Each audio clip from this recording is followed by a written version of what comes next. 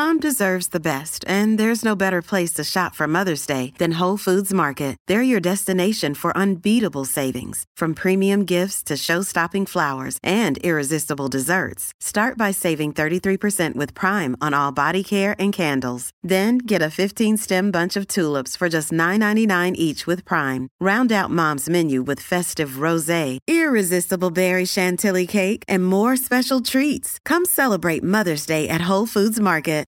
This episode is brought to you by Shopify. Whether you're selling a little or a lot, Shopify helps you do your thing, however you cha-ching. From the launch your online shop stage, all the way to the we just hit 1 million orders stage. No matter what stage you're in, Shopify's there to help you grow. Sign up for a $1 per month trial period at shopify.com/special offer, all lowercase. That's shopify.com/special offer. This is Optimal Relationships Daily, episode 1630.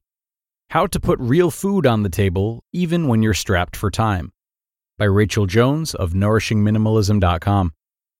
Hello, everybody, and welcome back for a Friday edition of ORD with me, your host and narrator, Greg Audino. We're turning our sights towards another parenting article today, so open your ears as we bring to you a great post from Rachel Jones of Nourishing Minimalism and start optimizing your life.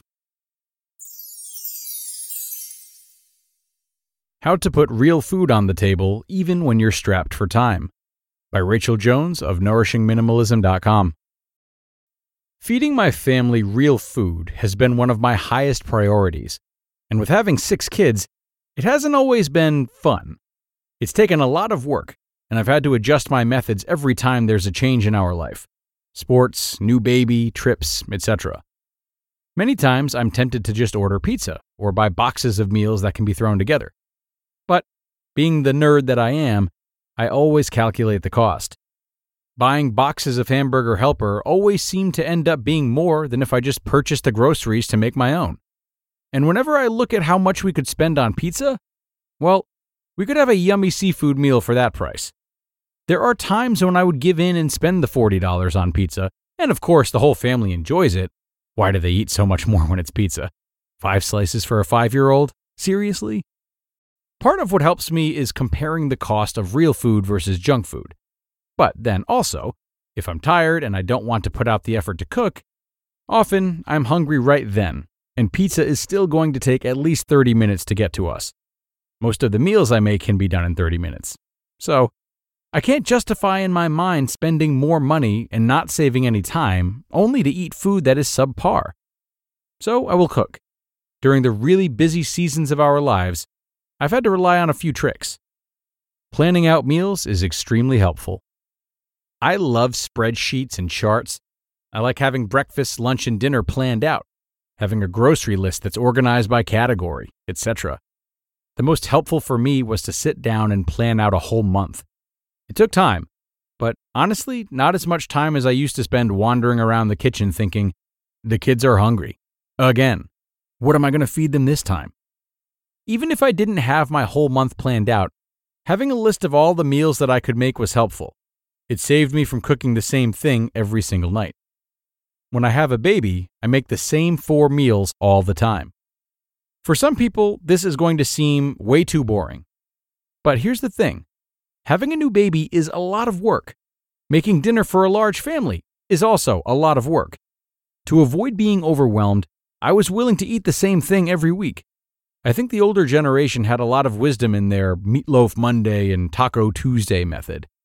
When you make the same thing, it means you always have to purchase the same thing at the store. It simplifies shopping, and there are only 4 things to choose from when it comes time to cook. So it simplifies the decision-making as well. You can also find meals that are simple and have limited ingredients, so they go together quickly, and you can guide children in making them if they're helping out. Make a double batch of everything. It doesn't take very much time to double the amount of food that you're cooking. And when you have a double batch, that means 2 meals. Either put it in the freezer or serve it later. I personally don't mind eating the same thing 2 days in a row. My week might look like this. Cook on Monday night, eat leftovers Tuesday. Cook Wednesday, eat leftovers on Thursday. Cook Friday, eat leftovers on Saturday, etc.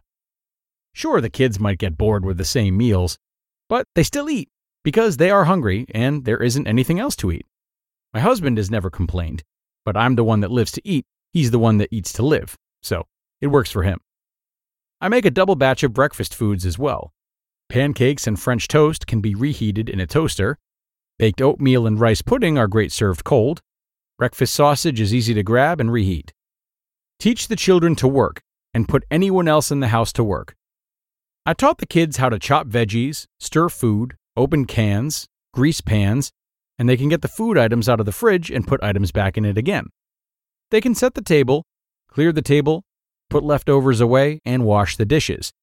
If there's a baby in the house, someone is appointed babysitter while I cook dinner. Sometimes that means they have to sit outside with the baby, play with him, read books, or, when he was really little, just sit and hold him, or wear him in a wrap, because it was easier for me to cook if the baby was occupied. Before I had older kids, I used a baby swing for that. I really hate how much room a baby swing takes up, so once I had children old enough to hold the baby for me, I haven't had a swing in the house. Once my husband got home from work, if I was still cooking, I would ask for his help. Either he would take over the baby watching, or he would cook alongside me. I really enjoy talking about our days while cooking together. My kids have friends over, and that still doesn't stop me. I just roll with it, and I teach the other kids how to do things. I have no doubt that it would be awkward at first to be a 15-year-old boy visiting a friend and ending up chopping tomatoes or grating cheese with their mother barking orders. But they keep coming back, so it must not be that bad. I really believe they are learning something important, and they can visit while they work instead of zoning out in front of a video game. Have a routine. I start cooking at 4 p.m. every day. I actually have a preset alarm on my phone, so at 3:50 p.m. it chimes, telling me I need to start dinner preparations. I try to be home and have everything else on my to-do list done, cleaning routines, homeschooling, etc. Also, with having a cleaning routine, it means that the dishes were done after breakfast and lunch, so the kitchen is ready. Just having dishes done after every meal makes a huge difference in how easy it is to prepare dinner. Follow the 80-20 rule. We eat really good, healthy food 80% of the time, and 20% of the time, I don't worry about it. It means when we go to a birthday party, my kids will eat cake and ice cream. If we had obvious issues with certain foods, then I wouldn't let them. But so far, nothing has been that dramatic for us. I really prefer to avoid artificial food dyes, high fructose corn syrup, and rancid GMO oils. I don't stress about it. The majority of what our family eats is good, and if they have the opportunity to eat junk food, of course, they will want to eat it. I don't have the energy to let it control my life. You just listened to the post titled, How to Put Real Food on the Table Even When You're Strapped for Time, by Rachel Jones of NourishingMinimalism.com. Discover why critics are calling Kingdom of the Planet of the Apes the best film of the franchise. What a wonderful day! It's a jaw-dropping spectacle that demands to be seen on the biggest screen possible. I need to go.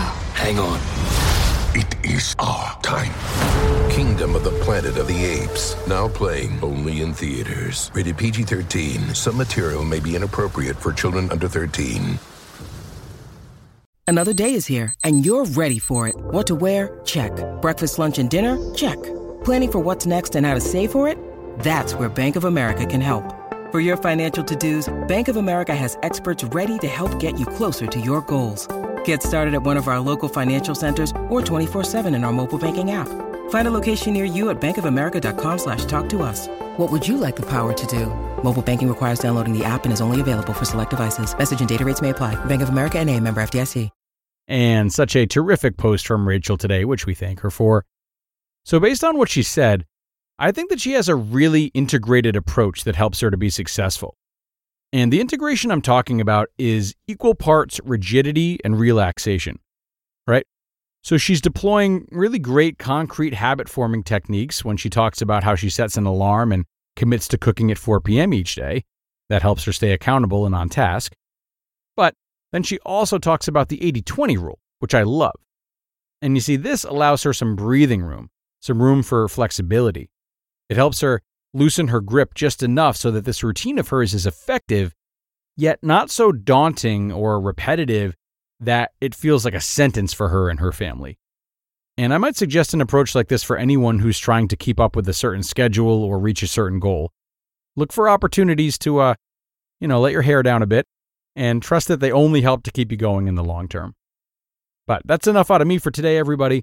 Thank you as always for being here with me and staying until the end. Wishing you a great rest of your Friday if you're listening in real time. And I'll talk to you again tomorrow, where your optimal life awaits.